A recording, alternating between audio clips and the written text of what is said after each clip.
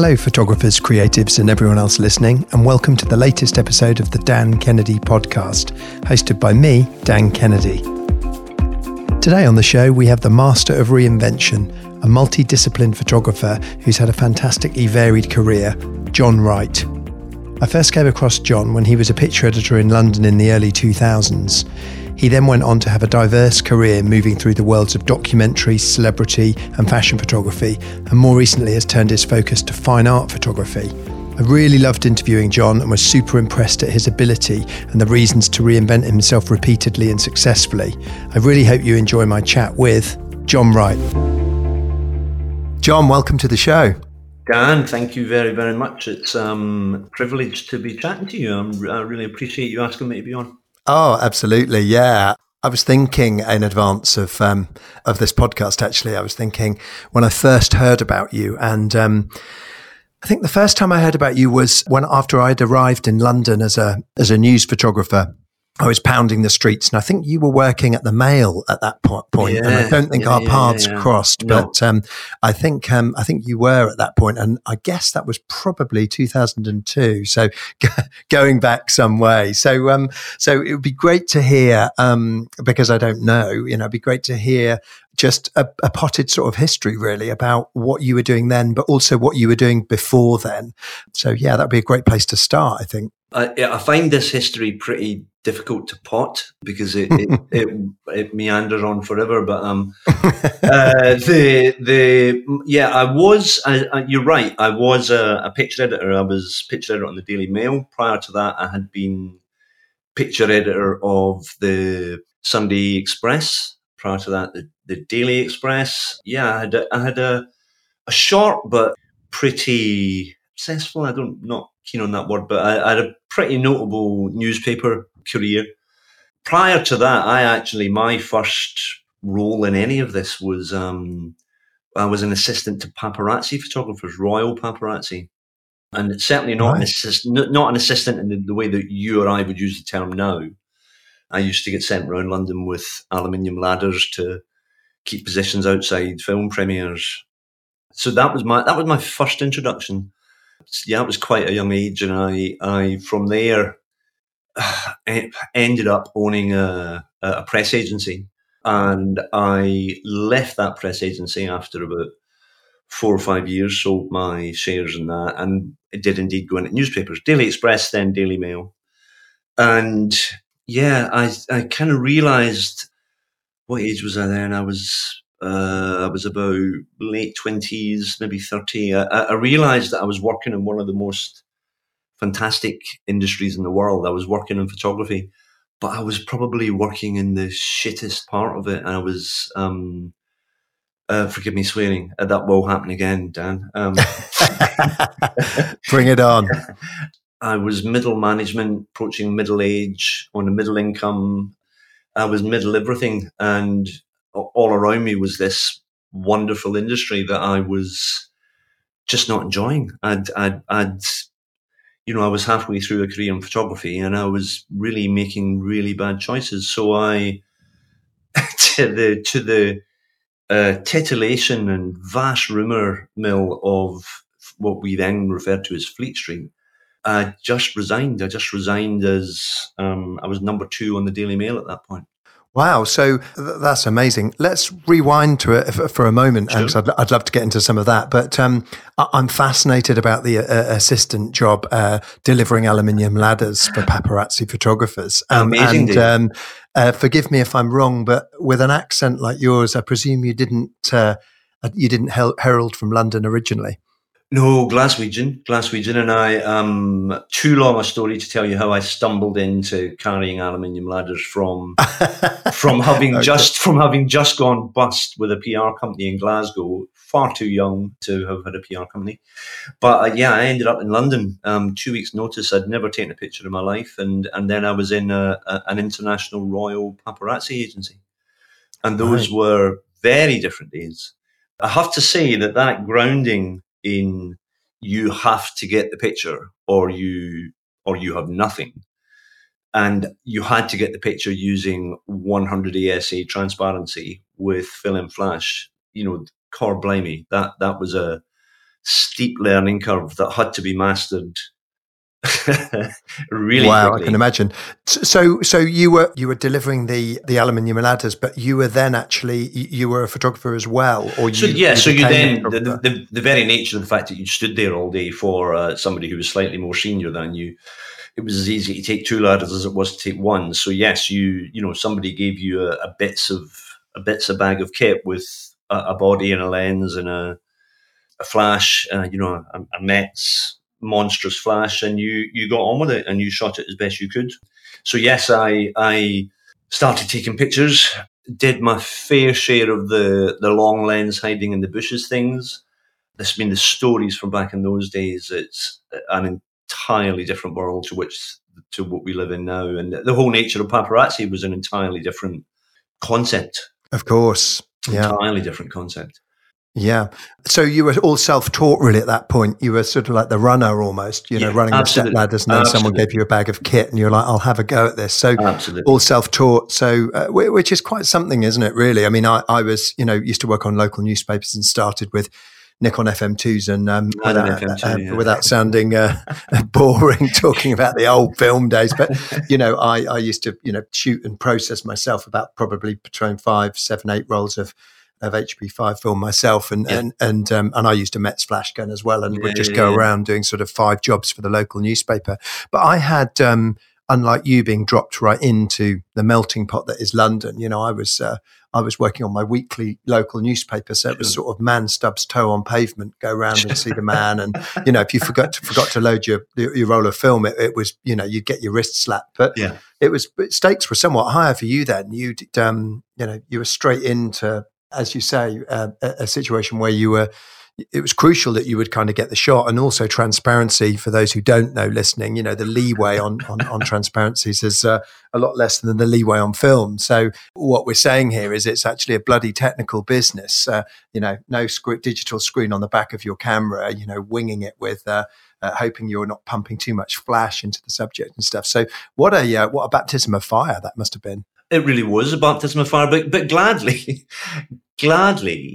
with no precursor. I just thought that was photography. There was no, I hadn't spent a year or two on a local paper shooting available light on 400 ASA Ilford that you could push or pull anywhere at all, and you could rescue. So I didn't know anything else. I just thought this was photography. Right. So yeah, I moved from trainee into colour neg when all the papers started to go colour, and it was like, this is a piece of piss. This is no problem. Yeah. But yeah, those were incredibly different days. Somebody really truly should write a film. I didn't expect us to go here. Yeah, the legends of the activities of people like Jason Fraser and George de Curl and Jim Bennett, or names that mean nothing now, maybe to most photographers. But my goodness, the way these people operated, chartering yachts off Monte Carlo and sitting on it for a week with your lens pointing at the beach, waiting for the Princess of Wales and Dodi Fayed, and just. Legend. Another world, really. Oh, completely. Yeah. So you went from dropping off the ladders to being a fully fledged photographer at that point, and really self-taught, and quickly became sufficient on your own 2 feet. Yeah, I understood how to take a picture. The only way I could take a picture was standing outside a door or chasing somebody down the street. But I knew how to take a picture in those circumstances. I moved from that agency into a very small news agency, and brought with me a baptism in colour, celebrity, international syndication. This little agency that basically had a cupboard that was a black and white darkroom, and used to send us out to cover magistrates' courts. I said, You're not even touching the tip of the iceberg here. You're employing photographers and you're pointing them at entirely the wrong thing. Allow me to do this, and I'll bring something to your business. And to their credit, how old were you then, roughly? 19. You were 19? 19. Wow. And I'd already gone bust for the PR company. Wow. God. They start young up in Glasgow. Eh? Well, there's a lot to be said for London's a funny place, and when you've come to London that young with no safety net, there isn't really a choice, Dan. You've got you either go back to, it doesn't need to be Glasgow. You either go back to that little hamlet outside Cardiff or somewhere in the Midlands. You either go back to that, or you decide you're just going to kick the door down and you're going to survive. And it's a very good pressure. It's a very good pressure to get there. Yeah, I'm just thinking of me at 19, sort of pasty-skinned, polite young chap from Norfolk. I didn't know my arse from my elbow.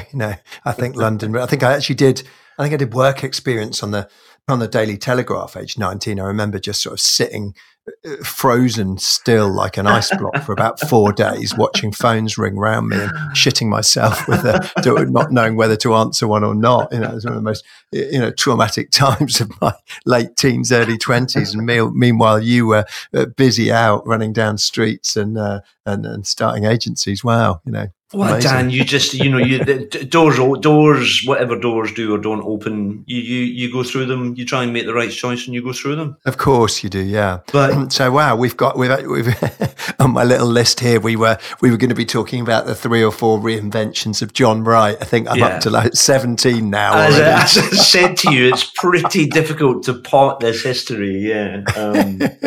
Well, let's keep going. So let's fast forward.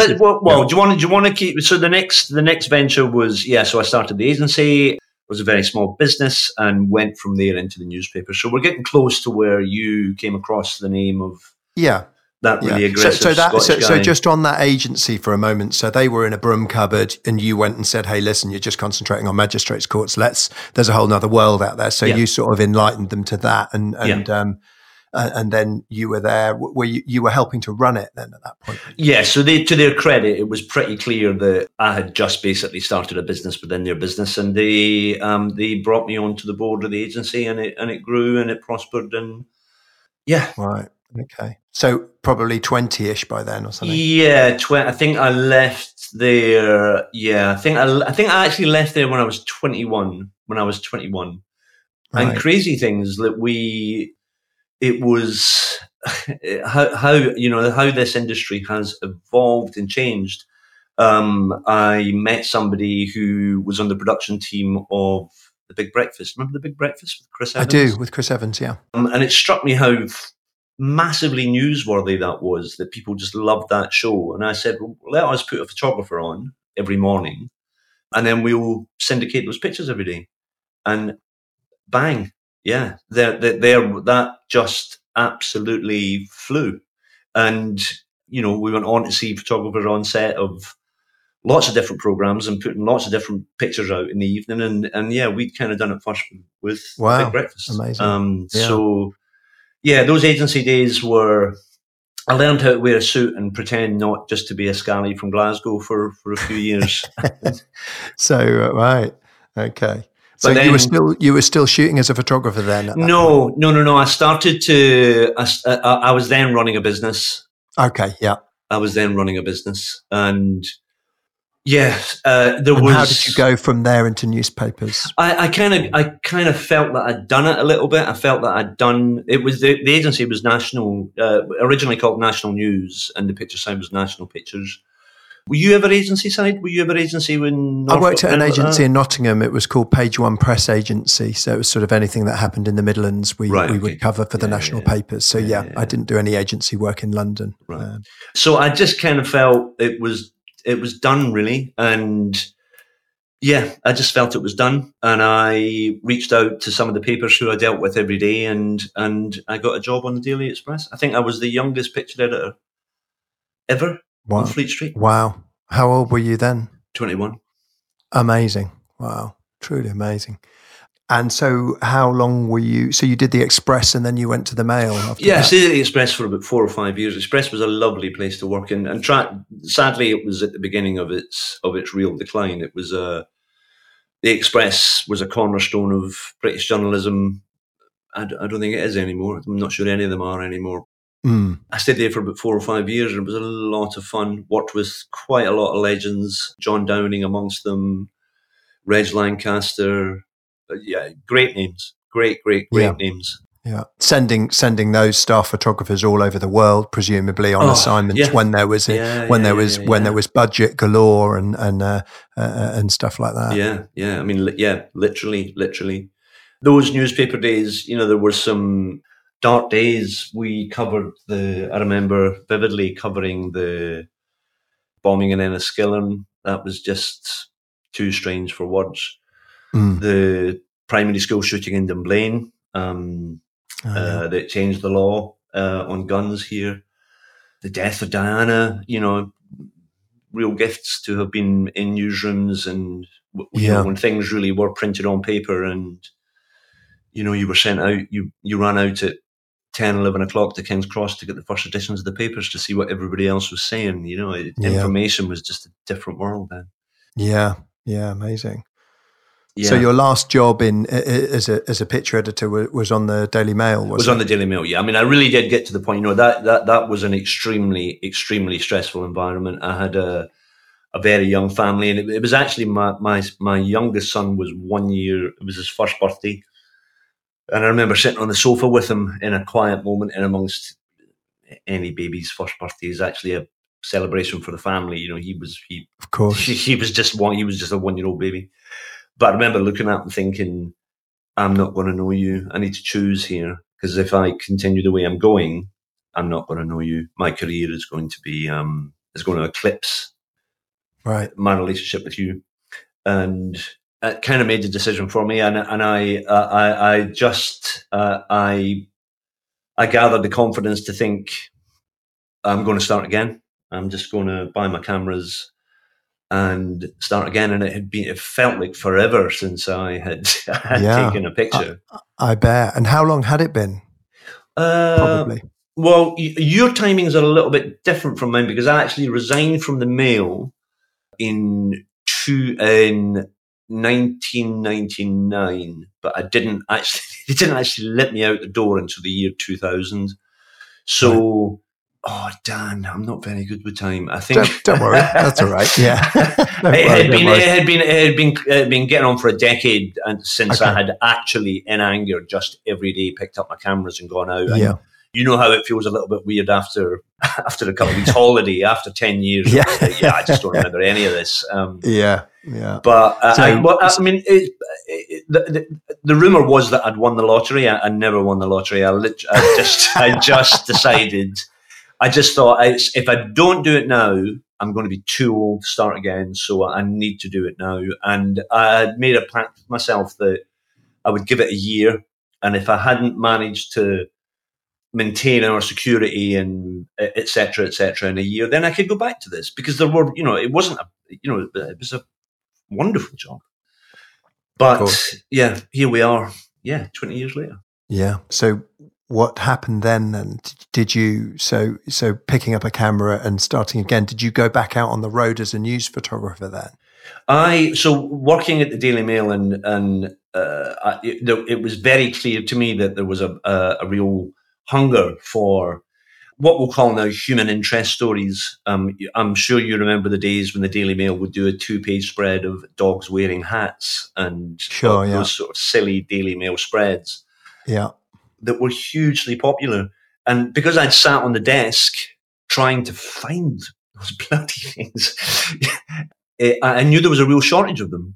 And nobody ever, we were all news people, and we were royal people, or it was the beginning days of the sort of paparazzi agencies like Splash and Big Pictures. There was nobody who was in that sector who was actually thinking, hang on, dogs with hats, that's universal. So I had a small retainer to go to the Mail with everything first. And I spent 2 years shooting human interest pictures. It was slightly bizarre because there was none of the camaraderie of the news photographer network, because I was just going out doing these silly, soft things. Did you enjoy it? Did I enjoy it? Yes, I enjoyed it. I mean, gosh, I'd come from 16 hours a day in the Daily Mail newsroom with Paul Dacre as editor. I really enjoyed it. It was a real anecdote, a real antidote to everything, and I got to spend time with my family. So it was wonderful. I kind of evolved from there into very soon going to get to the point where you start to see me as a photographer. I evolved from the human interest stuff into reportage. The nature of human interest stories, I started to stumble across expats who were rescuing animals or working for NGOs, and they were really lovely, romantic stories. So I sort of evolved into very, very much a reportage photographer. I spent a lot of time. I got pretty bored of show jumping rabbits and dogs and hats and stuff. So I sort of went into this. Here I was in dangerous places, convincing myself that I was doing some good. And I worked for a lot of charities. And I would go off and do oil slicks, the impact on nature from oil slicks, which doesn't seem to happen so much anymore, actually, funnily enough. But again, Dan, I had a bit of an epiphanal moment doing that, where I was photographing this, she must have been 4 or 5 years of age, this child in just outside Mombasa, after there had been a terrorist attack on the Paradise Hotel. It was one of those sort of obscure African attacks by Al Qaeda, the precursor to ISIL. And I was photographing this 5-year-old child, and for the reasons of the story, she was holding a card in front of her that said "Will be neglected." It was part of a poem that I was trying to illustrate for an exhibition for a charity, and I was photographing this little child weeping, holding up this card saying "Will be neglected." And she just wanted her mother to come and get her, but I was making her mother stay away from her to shoot this picture. And I suddenly saw really clearly that I was actually just perpetuating everything, and this child would be neglected. This picture would be glanced at by people in the first world who it may or may not prompt them to put their hand in their pocket and give whatever spare change they had at that point. But that this child, the incomprehensible depravity in which this child lived would never be fixed. I wasn't doing anything to fix this. It was just photographic vanity. And I swore in that room that I would never, ever, ever perform a reportage, charity sponsored job again, because I was exploiting that child. That charity was exploiting that child. Yeah. And that really was a profound moment. And I, again, the antidote to that was, I'm going to use the camera to entertain people. That is actually what the camera is, really. It's entertainment. And even when it's, I see war photography, the napalm victim in Vietnam, that child running across the bridge. Do you know the picture I mean? Yes, I do.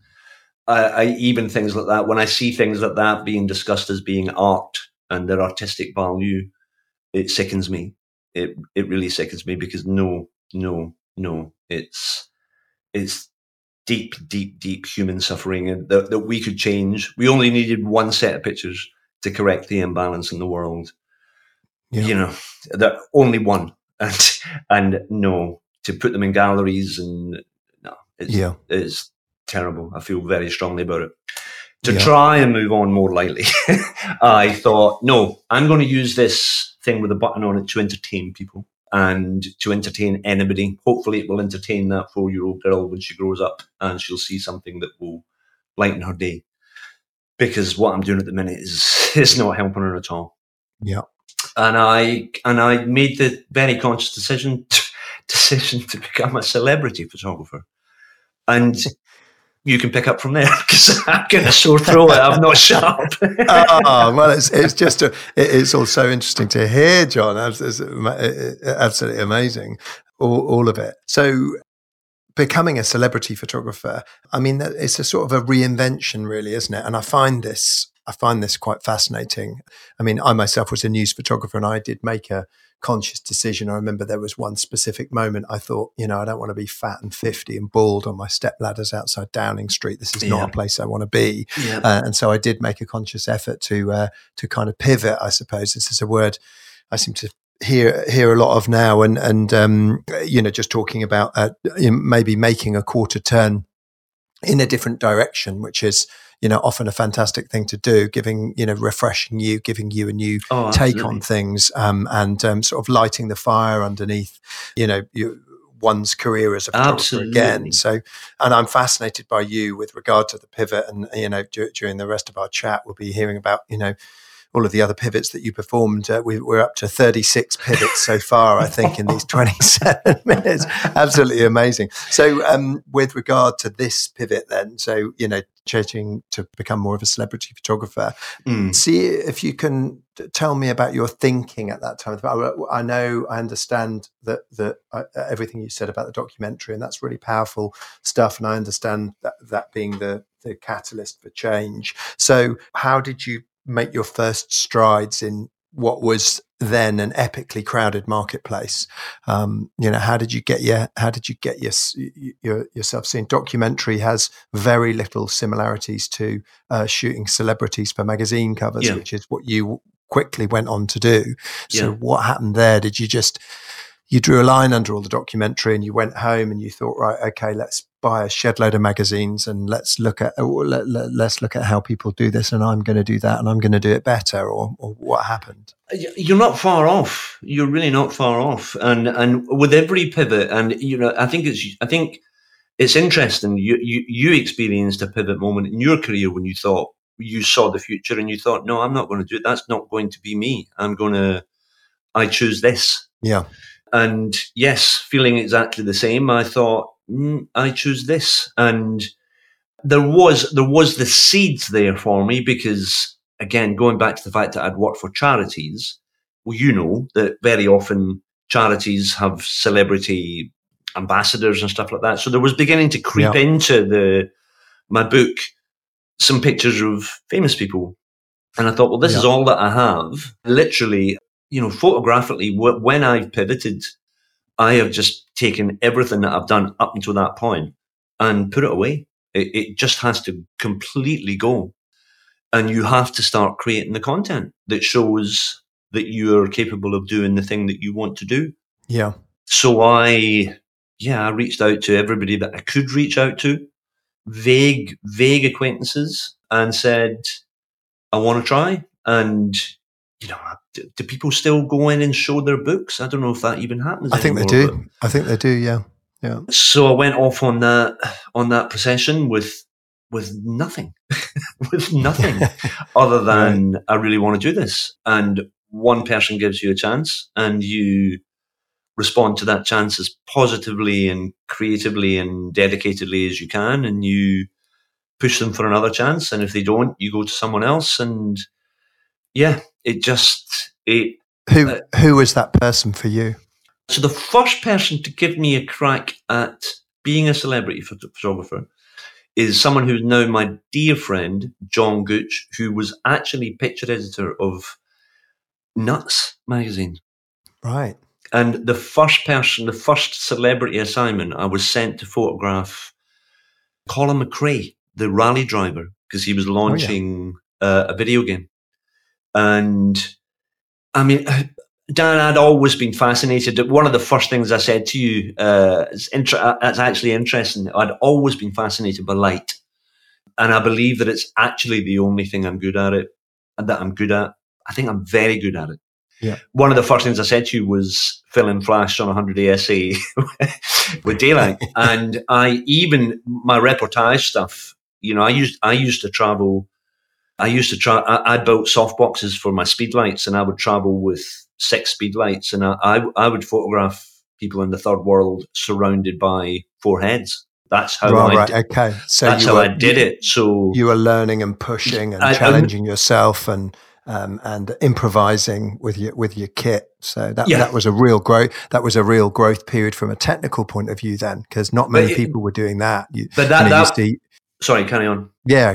I was going to say you see work from people like Joey L, who's taken that and run with it, a similar kind of thing, and sometimes I think that looks a bit peculiar when you've got, he's taking sort of octoboxes and power packs out into the Masai Mara or wherever it may be. And it sort of feels in some ways like one step too far. This slightly, his images, sort of super polished, but I guess that's a style. But from your point of view, doing that at that point was pretty forward thinking, Well, the thing that has sustained me through all of this, and the thing that's still in my most recent manifestation, just throughout all of it, is light. That is the fascination for me, is light. Yeah. And I hate using the sentence painting with light, but it kind of is. It's just seeing how the first time I realized I could expose for the sky with a blue sky and punch in with a flash in front, it was, gosh, my goodness me, I just made a world, and I've just changed the world. And I'm going to, when someone looks at this, they're going to get that gift of surprise. Yeah. There is why I'm a photographer. That is why I'm a photographer. Fantastic. That sums it up. And yes, so I understand. Carry on. So after Colin McRae, then you carried on down that path and got access to more celebrities, and that continued to grow. Then, did it? Yeah, and probably we were and possibly walking similar paths with, small titles as trivial now as things like Heat magazine, but you're also shooting. I remember a young woman coming to my studio, chain smoking and speaking with an East London accent, called Adele. Amazing. And I didn't realize how bonkers it was going, because you're shooting emerging artists. The management company used to call me the sixth member of One Direction, and they were just little boys when they first came to me, who I ended up traveling the world with. The celebrity road, it's fantastic. Again, an amazing experience. What do you think made you stand out above the rest? That's such a crowded marketplace. I mean, I was, doing similar things as what you were, but I remember distinctly seeing when you started working for Q magazine.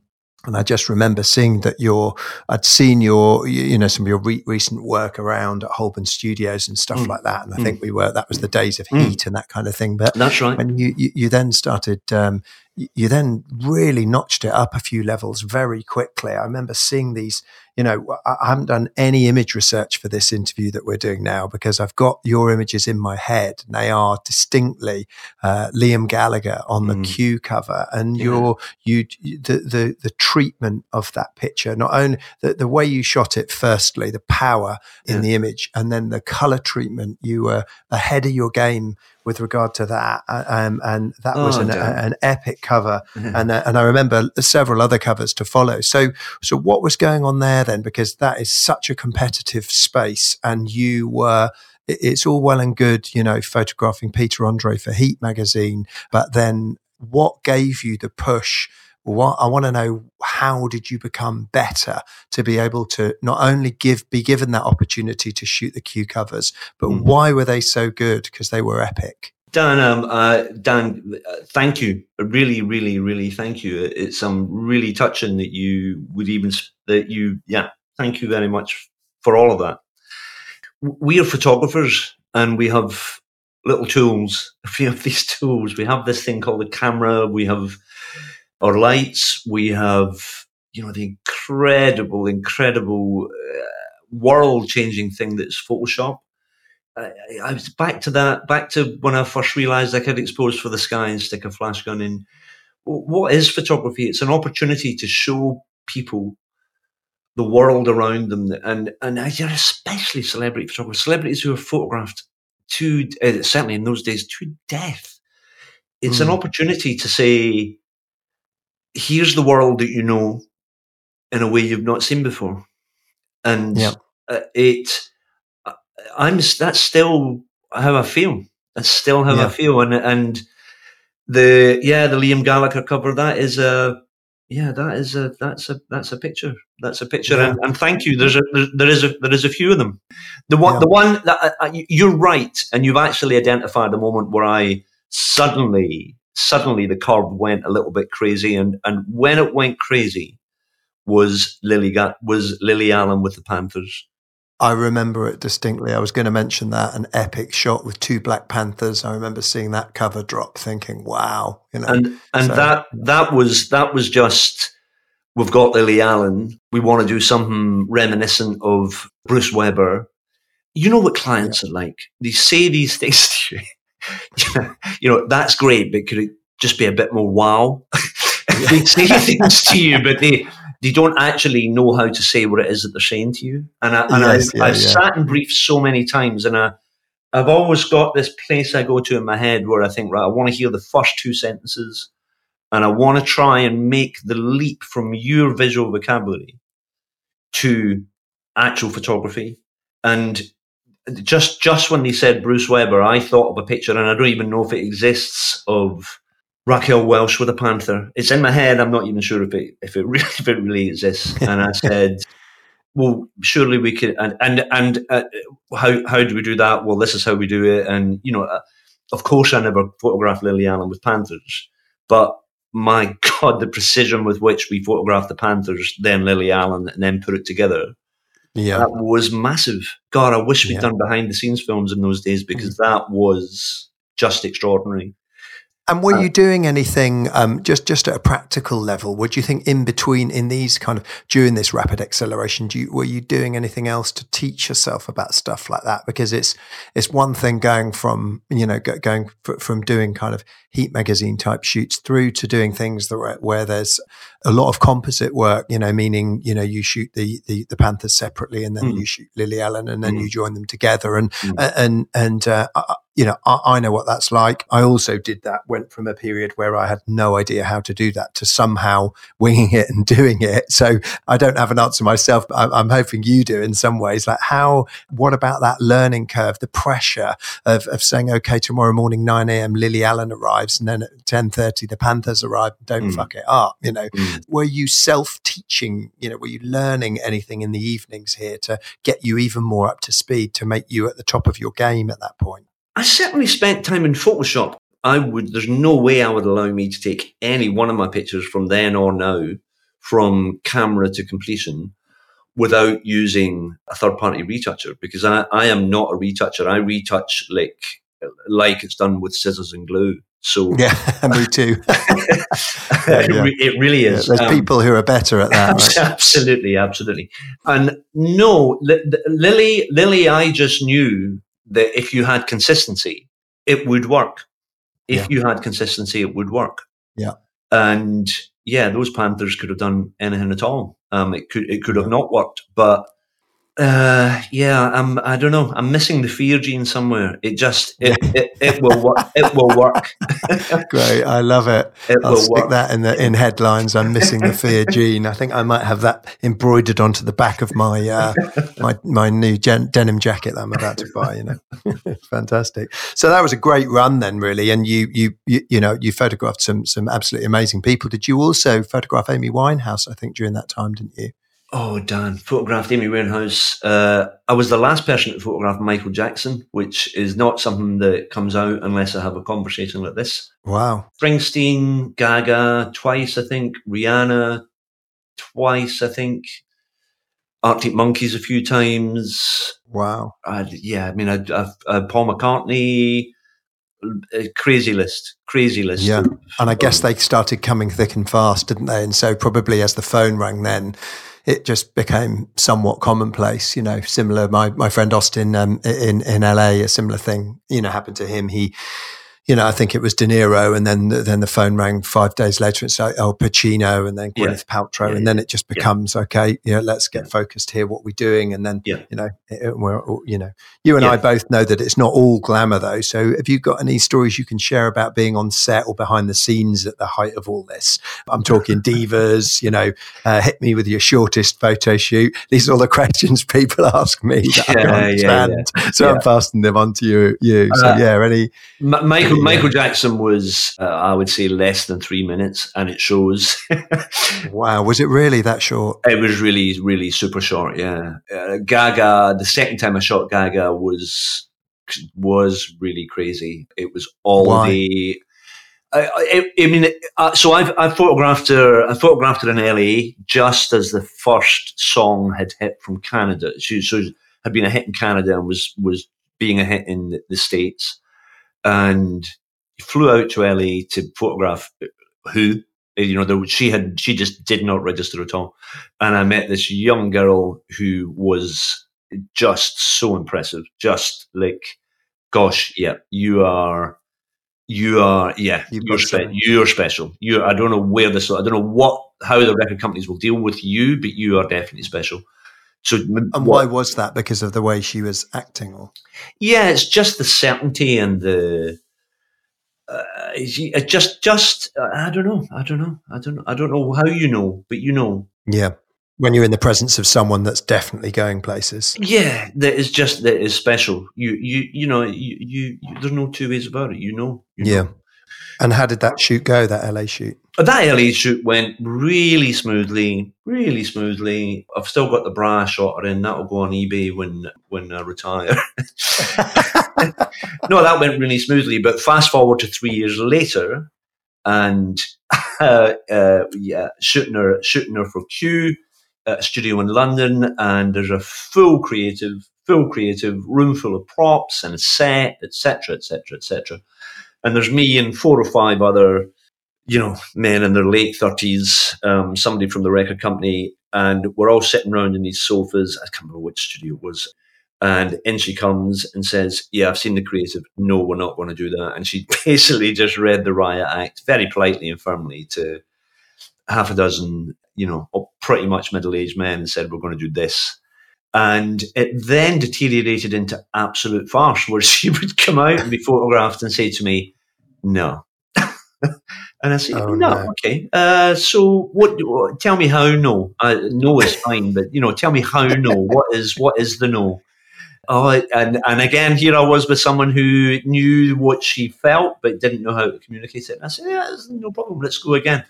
And so she goes back into makeup, and then 2 hours later comes back out, and we shoot her. No. And this went on. She just kept coming out and saying no. And it got to the point where I was saying, "Well, listen, I can photograph you badly. You tell me just where you want to go, and we'll do it badly. I really don't mind."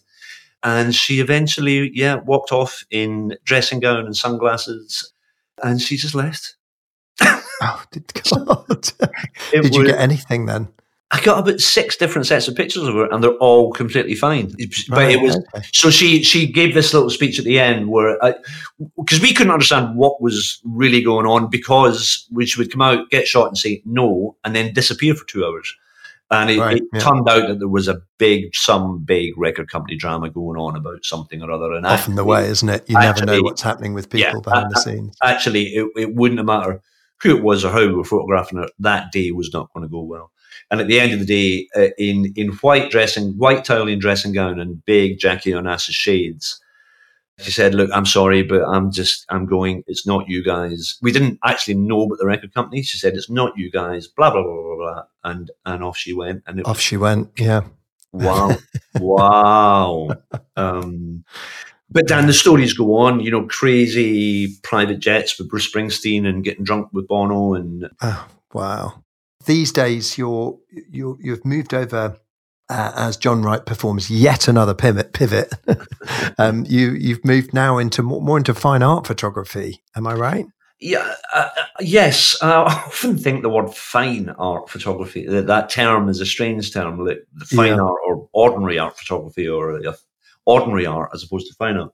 But that is what I'm doing. There's one last little transition, Dan. That I did get to the point with celebrity photography where I thought, no, I don't want to do this anymore. And I did move into fashion. I'd say about 2012 I moved into fashion. Oh, okay. And I actually then shot a lot of film. I shot film commercial campaigns for Louis Vuitton, Dior, Fendi. What's the Israeli brand that does the ballroom dress? So you were firmly video then for a while. I went really strongly video, and still, as I shot stills campaigns mainly for Louis Vuitton and Lancôme. But so that was another great pivot then, because moving over from the editorial world of celebrities for magazines into the world of advertising is a tricky one as well, isn't it? It is. It confused me for a long time as to why, and I'm sure you've thought this, or maybe not so much now, but certainly in those days, how you were spending every other day with these people and producing images, and yet when they did an advertising campaign, it was never you. Yes, that's right. It really confused me. Yeah. But yeah, so the celebrity world for me, I think I again got to the point where I thought I definitely have done this, and I'm now repeating myself. Yeah, I kind of want to, and do you know what? Yes, you've reminded me of that simple fact that I don't think we saw quite how good it was that we were shooting editorially and we had all that syndication revenue at the back of it. But I thought if I'm going to break through into advertising, I actually need to make that statement myself. I need to do that because, so that was the prompt really, was to try and move up to that, to become an advertising photographer. Yeah. And was that tricky? I think it's back to that thing, Dan, where I kind of make these decisions. I'm going to be this now, and everything that's gone before I put away, and I start again. I start again, and I make the content, and I just keep going to see people. And I think my timing was also very good. I mean, I could not believe I'd never made a film, and I was sitting in Louis Vuitton's offices in Paris, having printed out this pitch. I had never created a pitch for a commercial before, and I thought, well, I need to do this, and I did it, and I printed it A3, and I put my best Hermes scarf on, and I got on the Eurostar, and I went, and I said, "Yeah, we can definitely do this," and they said, "Okay, do it." Amazing! Wow. Yeah. So that's a lot there about, I guess, presenting yourself, being prepared. All of those things, really. Dan, I think the main thing, if there's anything that our conversation can do to help photographers who are coming into an industry that's almost unrecognizable from when we made our establishing steps, I think the thing that will make you successful is belief. If you believe it, if you really do believe it, you will. The sky is the limit. There is no limit. I know there's no limit, because I've sat with people who should know far better, who said to me, "Okay, go ahead." It's belief, and that's not ego or delusion. It's actual belief, and because the only reason that I got the first film I ever made was for Louis Vuitton, and the only reason I got it was because I really believed that I could create it, deliver it, and it would be great. I really believed that. Yeah. And if you don't really believe it, you're not going to. I don't know. You need to really believe that you're going to do it. Yeah. I wanted to talk about pivot number 557. John Wright moves a diagonal U-turn all the way over into fine art photography. So we discussed celebrity and what happened with that, and so more recently, I've seen some epic pieces that you've been putting out on Instagram, showing some of your fine artwork. So I'd love to hear on this latest pivot what your thinking was there, really. So tell me a little bit about that. So this is a culmination of a few things, Dan. As I've recounted, I've bloody done it all. The only thing I've not done really is being a sports photographer. And I mentioned the Louis Vuitton thing and brands like Louis Vuitton, Fendi, Dior. I don't know about you, but I think I speak for a lot of photographers that we're creative people. Most of us, we've got something to say. We want to create images, and I went through my whole career searching for those clients and constantly thinking as I moved up the food chain, if that's reasonable to say, that the next client, they're going to share my love of creating things. That the creativity, the idea, the concept, that's what's going to be most important. And you never do. You never do. It's not the client's fault. The client has a whole different set of criteria than you do as a photographer. Yeah. They have to be much more cautious, etc., etc., etc. And that was kind of a bit heartbreaking, really, when I I really felt that I'd kind of got there with clientele and brands, and no, it still wasn't giving me that thing at the center of all this that drives us to make images. We want that excitement that we get when we see someone else's work. It just astounds us. Yeah. And a mixture of despair and age, and Yeah. some a photographer in their 20s might think, oh, how could you ever get bored? And I don't know, just something changed in me, and maybe we'll talk about it another time. But I have a brand motel, which is a venue and studio. The energy that I put into that I had to take energy out of my photography, and having established that, I sort of thought, right, okay, that's done. But I'm not done as a photographer. I want to get my cameras back around my neck. I want to go again, and I looked back. The fashion landscape, I looked at the celebrity landscape, I looked at the editorial landscape, which had practically disappeared. And I just couldn't, Dan. I couldn't go back. I just couldn't go back to what I was doing. Yeah. And that, coupled with the realization that I really want to create things. That's why I do this. I want to create things.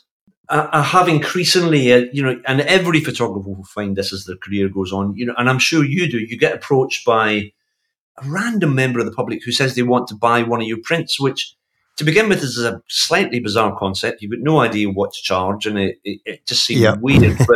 But this had been increasing, and I thought photography is more popular than it's ever been. In the last 10 years, the art world really is beginning to recognize it as a medium in its own right. And I thought, do you know what? That seems like a completely alien world to me. But I want to do that. I want to have an idea, make a picture from it, and make it available to people to see and own. And car blimey, it works. Amazing. It works. Yeah. Did you do a classic John Wright and put everything away from the previous Look at my website. world? Look at my website, Dan. There's not a thing on there of. There's nothing on there of. So you did it again. Yeah. So what did you decide subject wise then?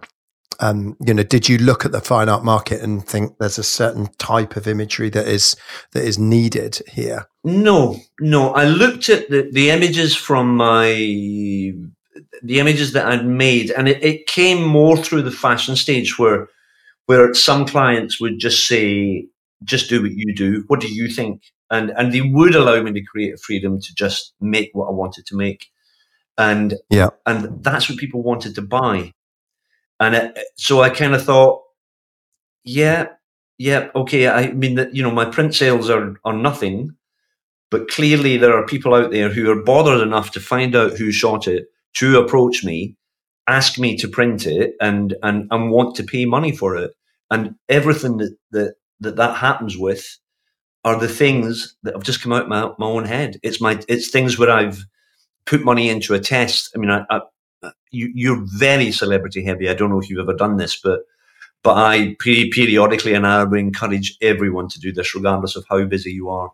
I would just make something. I would just hire a location, hire the models, just put the whole crew together and make something. Just absolutely, for the sake of making it. And the importance of test shoots and flexing your creative muscle, etc. Just doing what you want to do without the confines of a client. And people wanted to buy that, and I thought, well, people are this could work. And I would say to all of us, you and I have both had, not with each other, with many photographers, really difficult conversations about the viability of being a commercial photographer. We could do 3 podcasts just on that. Yeah. And I would say to everybody, you don't realize how good you are. You don't realize how good your work is. And I know I've discovered, and it is profoundly, profoundly rewarding and liberating. You don't need that client. You just need to share your work. People want to look at and enjoy photography. They want to buy books. They want to buy prints. People love it. And we are really good at it. And it's a hard step. It's a really hard step, but it works.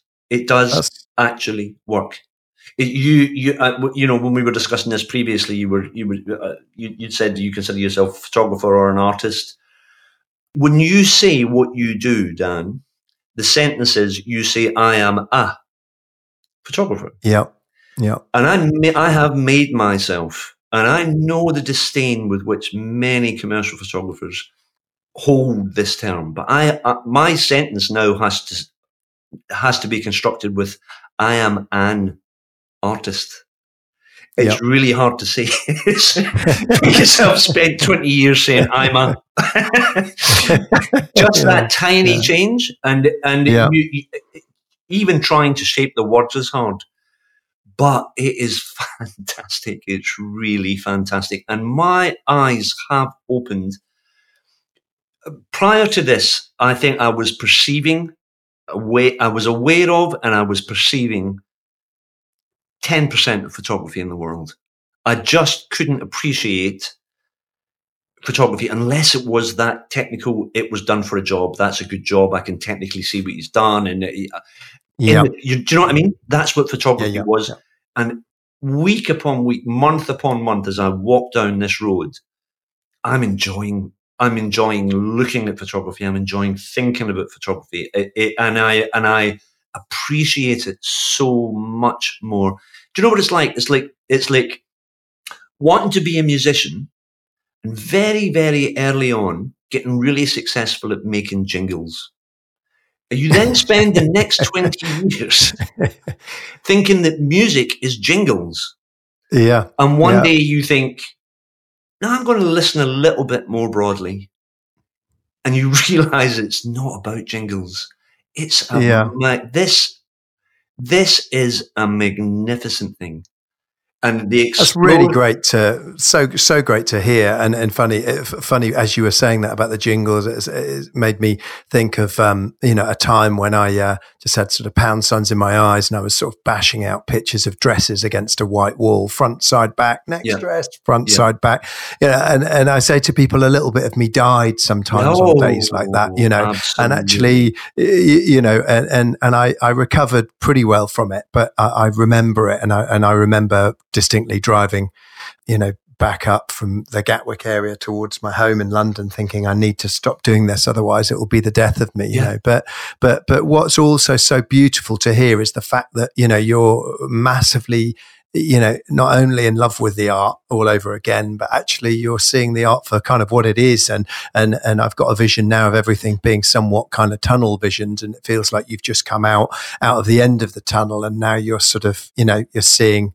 everything in this sort of, hyper real, beauty for what it really is, which is so fantastic to see. What do you think about people who don't pivot, who don't do this? I'm just thinking about everything we've talked about now, and thinking about, it's really interesting to hear how you feel like you're sort of like, I'm doing it, I'm going to be great at it. Okay, I've done that. Right. Stop. He draws a big line in the sand. Let's remove all that work, park it, put to the side. Okay, I'm going to turn 45 degrees to the left and now go off in this direction. Stop, park it. And difficult decisions, difficult choices. But if we look at that as a zigzag line, look at where you are now, and what a fantastic, I'm sure you're feeling that, just thinking about all of these things we've just spoken about for the last hour, but what a great, rich sort of tapestry of a career so far you've had. And do you think without these pivots, that wouldn't have been the case? Definitely, Dan. Definitely. Oh gosh. And should we all push should we all push ourselves to pivot? I'm so inspired hearing you thinking about I myself have made some twists and turns along the way, but would you encourage everyone, no matter where they are on their journey with photography to consider pivoting? Do you think that's vital to keep alive and keep the interest alive? It's not vital. We each of us have to do what we have to do. But I know how you felt driving from Gatwick down. I know how you felt. And if you don't, as a person, make that change, that disillusionment, that sense of the ordinary, it will come out very negatively in another part of your life. And, we are photographers. We are blessed. The principles, yes, they differ a little bit, but they don't, take it from me, they really don't differ that much. I shoot fine art with the same fundamental principles as I shot show jumping rabbits. Yeah. Full stop. There's another one will turn into a meme right there. I would say to anybody who finds themselves getting negative, saddened, disillusioned, you don't know how good you are. You do not know how good you are. And yes, every Tom, Dick and Harry can pick up a camera and they can go out and take a picture and they can get a gig on Instagram, and yes to all of that. But they're not us. They are not us. And we know the difference between an algorithm doing the work for you and balancing flash, balancing light, color temperature, shadow depth. These are real skills. Yeah. And people love it. They love it. There's nothing worse. There is nothing worse than that time when you get to that place where you think, I need this client. When you get to there, sack that client. Because you didn't get that client because you were fearful. You got that client because you were bold. Very true. Yeah, that's very time true. and time and time and time again. That is how you move forward, is boldness. I often think that photographers are like chefs. Now, young chef does really well, gets a job in an Italian restaurant. He can choose to stay in that restaurant, in that street, and he can cook that same menu day in, day out for the rest of his career. That's fine. If he's happy and fulfilled, that's fine. But fundamentally, if he wants to, he could take a step sideways. He could shut the whole place down. He could open up again as a French restaurant. 5 years later, he could do exactly the same thing because the principles go sideways. Yeah.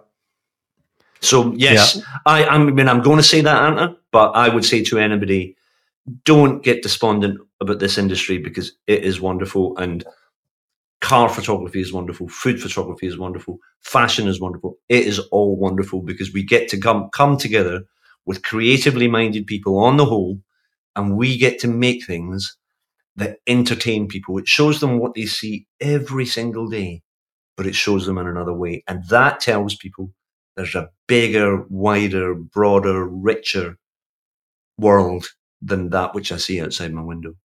And we're blessed that we get to do that. Yeah, we are. Absolutely. Yeah. Briefly, what's the plan moving forward? Don't tell me there's another pivot, please. No. I think there's. I think there's not another pivot. There's not one in the next 12 months. But the art stuff, I really am in love with. And I'd say this to everybody, and this is not about me. Please, this is not about me or about my work. But I binned my website and launched a new one with just art on it. No celebrities, no fan, none of that. Last July. In August, I was selling pictures straight off my site. I had a show booked in Munich on the 26th of March. Is it the 26th of March today? It's 23rd today. 23rd. So, yeah. So in a few days, I was going to be doing my first solo show in Munich. Oh. I had another one booked the 23rd of April in Frankfurt. Not because I'm great.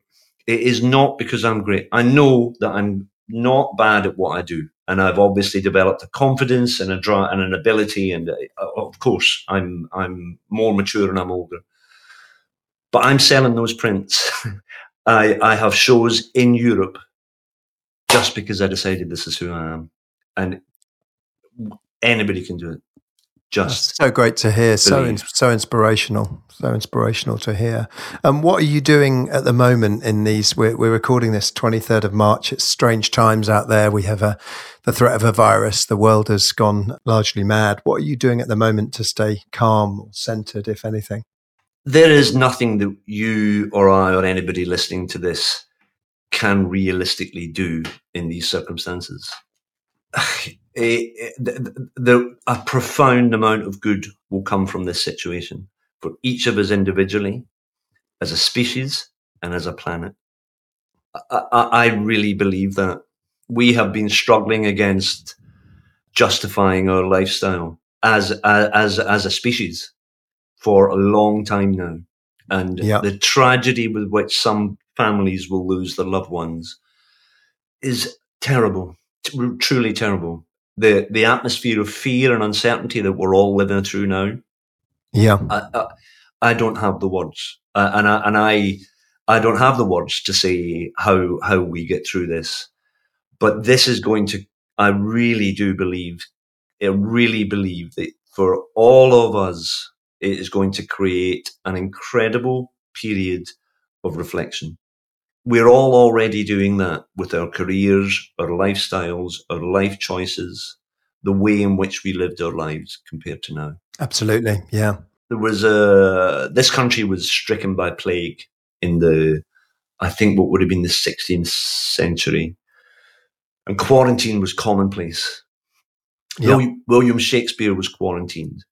During his quarantine, he wrote King Lear, and the world was richer for it. Yeah. So, Dan, I face the same challenges that you do. There is no comfort blanket that will allow things to be the same as they were before this happened. There is none. There is none. Yeah. Short of those who have gold, solid gold, securely stored, there is no comfort blanket. Yeah. Do you feel okay in the calamity? I feel really quite profoundly okay, because this is happening to all of us. There is no repossession of homes. There is no court cases over debt. These things have gone. These things have gone. Yeah. This is unprecedented times, and indeed, in reality, we're finding the time to speak to each other. Which would have been tough. In reality, I'm spending time with my family, which I'm blessed to have. And anybody who's on their own, my heart hurts. But perhaps we'll reflect on the implications of being on our own. And perhaps we'll all consider the reality of what it means to people who are on their own. I'm very concerned for my staff, who I want to make sure that they are cohabiting, because, this is tough time, really tough times. It's tough times, yeah. Tough times to be on your own, absolutely. But you're ultimately positive about it. Ultimately very positive about it. Yeah, yeah. Yeah. I was really. I mean, we had this recording booked in, but in the meantime, you posted a beautiful picture on Instagram of a woman standing looking out of a window. It's one of your fine art pieces, and I was just about to click the like button on it, and then I started reading the words, and they were profound, beautiful, amazing, and I immediately messaged you to find out if you wrote them, and you did. And I guess, is it a poem, really, would you say, that you've written here? I think that these were just things that had to come out, that were in my head. And in the last year, I've started to write. I kind of publish essays on my website. We all live in times where we're suffering greater and greater and greater pressures, and that manifested in me in an entirely new experience of really profound anxiety attacks last year. Right. And I was astonished when as I started to talk about this with people, how many of us are experiencing this. Really, really incredible. All ages and all walks of life. Absolutely. Yeah. Very commonplace. Yeah. And part of my own therapy was to write. So I started to write, and Probably the most frightening thing that I've ever done. I started to publish them on a site called Medium, and I started to publish them on my website because I'm kind of writing to myself about Yeah. what is around us and how we live. And I thought, well, these can maybe help people. And I enjoy writing, and I wanted to share it. So I found myself, as I reflected on what's currently going on around us, I found words coming. I started to write it down, and the only way to keep it going, it couldn't really work as an essay. The only way to keep it going was I guess what's now become a poem. And oh man, I'm really not I write poetry, guy. It's just not my thing. It's just not my thing. But I'd written this, and I thought maybe there's a sentence in here that will help somebody somewhere and help people to maybe reflect that these are the days when things are going to change. Yeah. Well, I'd love you to read it for us. So, John, I just want to say, actually, just before that, thank you so much for being such a fantastic guest. It's just so interesting for me, being even in this profession, to hear about all these pivots. And, with some of the younger photographers that I work with, I'm often talking to them about pivoting and checking that they're, I say, directionally correct, meaning are they heading in the direction that they know they want to go in. And it's been so fascinating to hear about all of your pivots over the years, and just to think how rich and varied that's made your career. It's so satisfying for me to sit back and listen to it. And I'm in this business, so I'm absolutely sure that so many people are going to really enjoy listening to the episode, really, and just hearing all about this lovely varied career. And really, look, the takeaways from here are that draw the line underneath something, put everything to one side, and that you're so much better than you think you are. And what fantastic things for people to be taking away. So amidst the doom and gloom, we're actually there's actually a lot of positivity here. So I wanted to thank you so much for coming on, and I knew it would be such a great chat. But I'm just so thrilled about the way that it's gone, and I'm going to put all the ways in which people can contact you and learn about your art and learn more about you in the show notes at the end of the episode. But I would love you to read to see us out, really, with reading As Dolphins Can, if that's okay with you. Dan, yes, I will now read this poem. Poetry recital is about as alien as to me. The more alien to me than writing it, but I'm going to give it a go. Can I just say to you, thank you so much for allowing me to share these things. It's easy to speak about ourselves, and I hope that if anybody does manage to get to the end of this, I hope that they don't listen to this as a foreign tale of somebody who's a bit weird and did this stuff.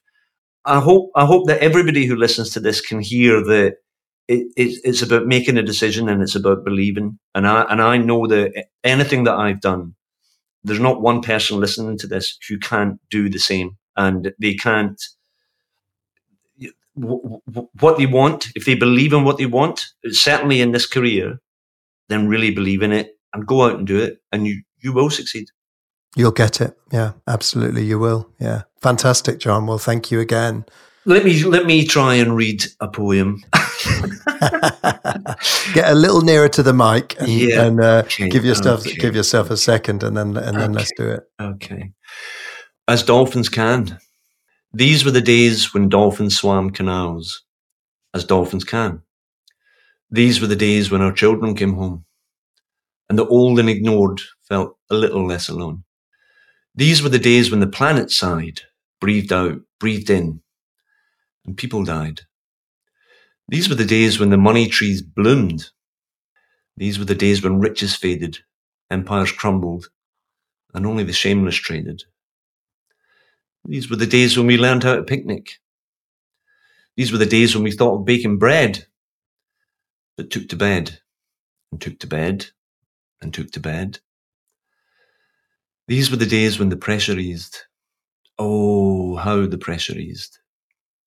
We breathed out, breathed in, as the planet breathed. We lost our fixation with the need to please, and the commuter train seats were found with ease. These were the days. These were the days of an English spring. Were these the days of the human spring, as the rich grew poor, and the poor were helped These were the days when those who cleaned and care stood up and cleaned and cared, as they always had, now noticed. These were the days when the prisons opened and the churches closed. Were these the days when we changed who rules, the rules, to nature rules? Or did we sweat over Instagram and try to look cool? Did we learn that time is wealth and luxury health? Were these the days when we truly, firmly, absolutely learned to care, to simplify, and vowed we always would, and did? Or did we lie? Did we long to return to our ball and chain, refilling those seats on the commuter train? Were these the days when we saw daylight, or just waited, then raced back to neon and night?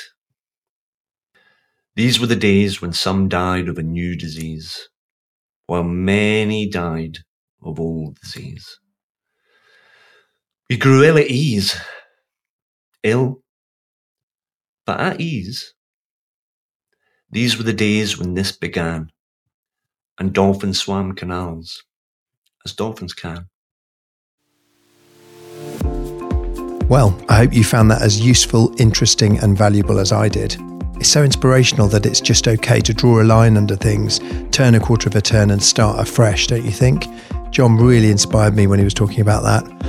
You can learn more about his work at johnwrightphoto.com, and he's at John Wright Photo on Instagram if you want to check him out there. If you've enjoyed the show, please feel free to rate us on iTunes. The photo workshops I run are on hold for the next few months, all things considered, but we've been having some fantastic results on our mentor program.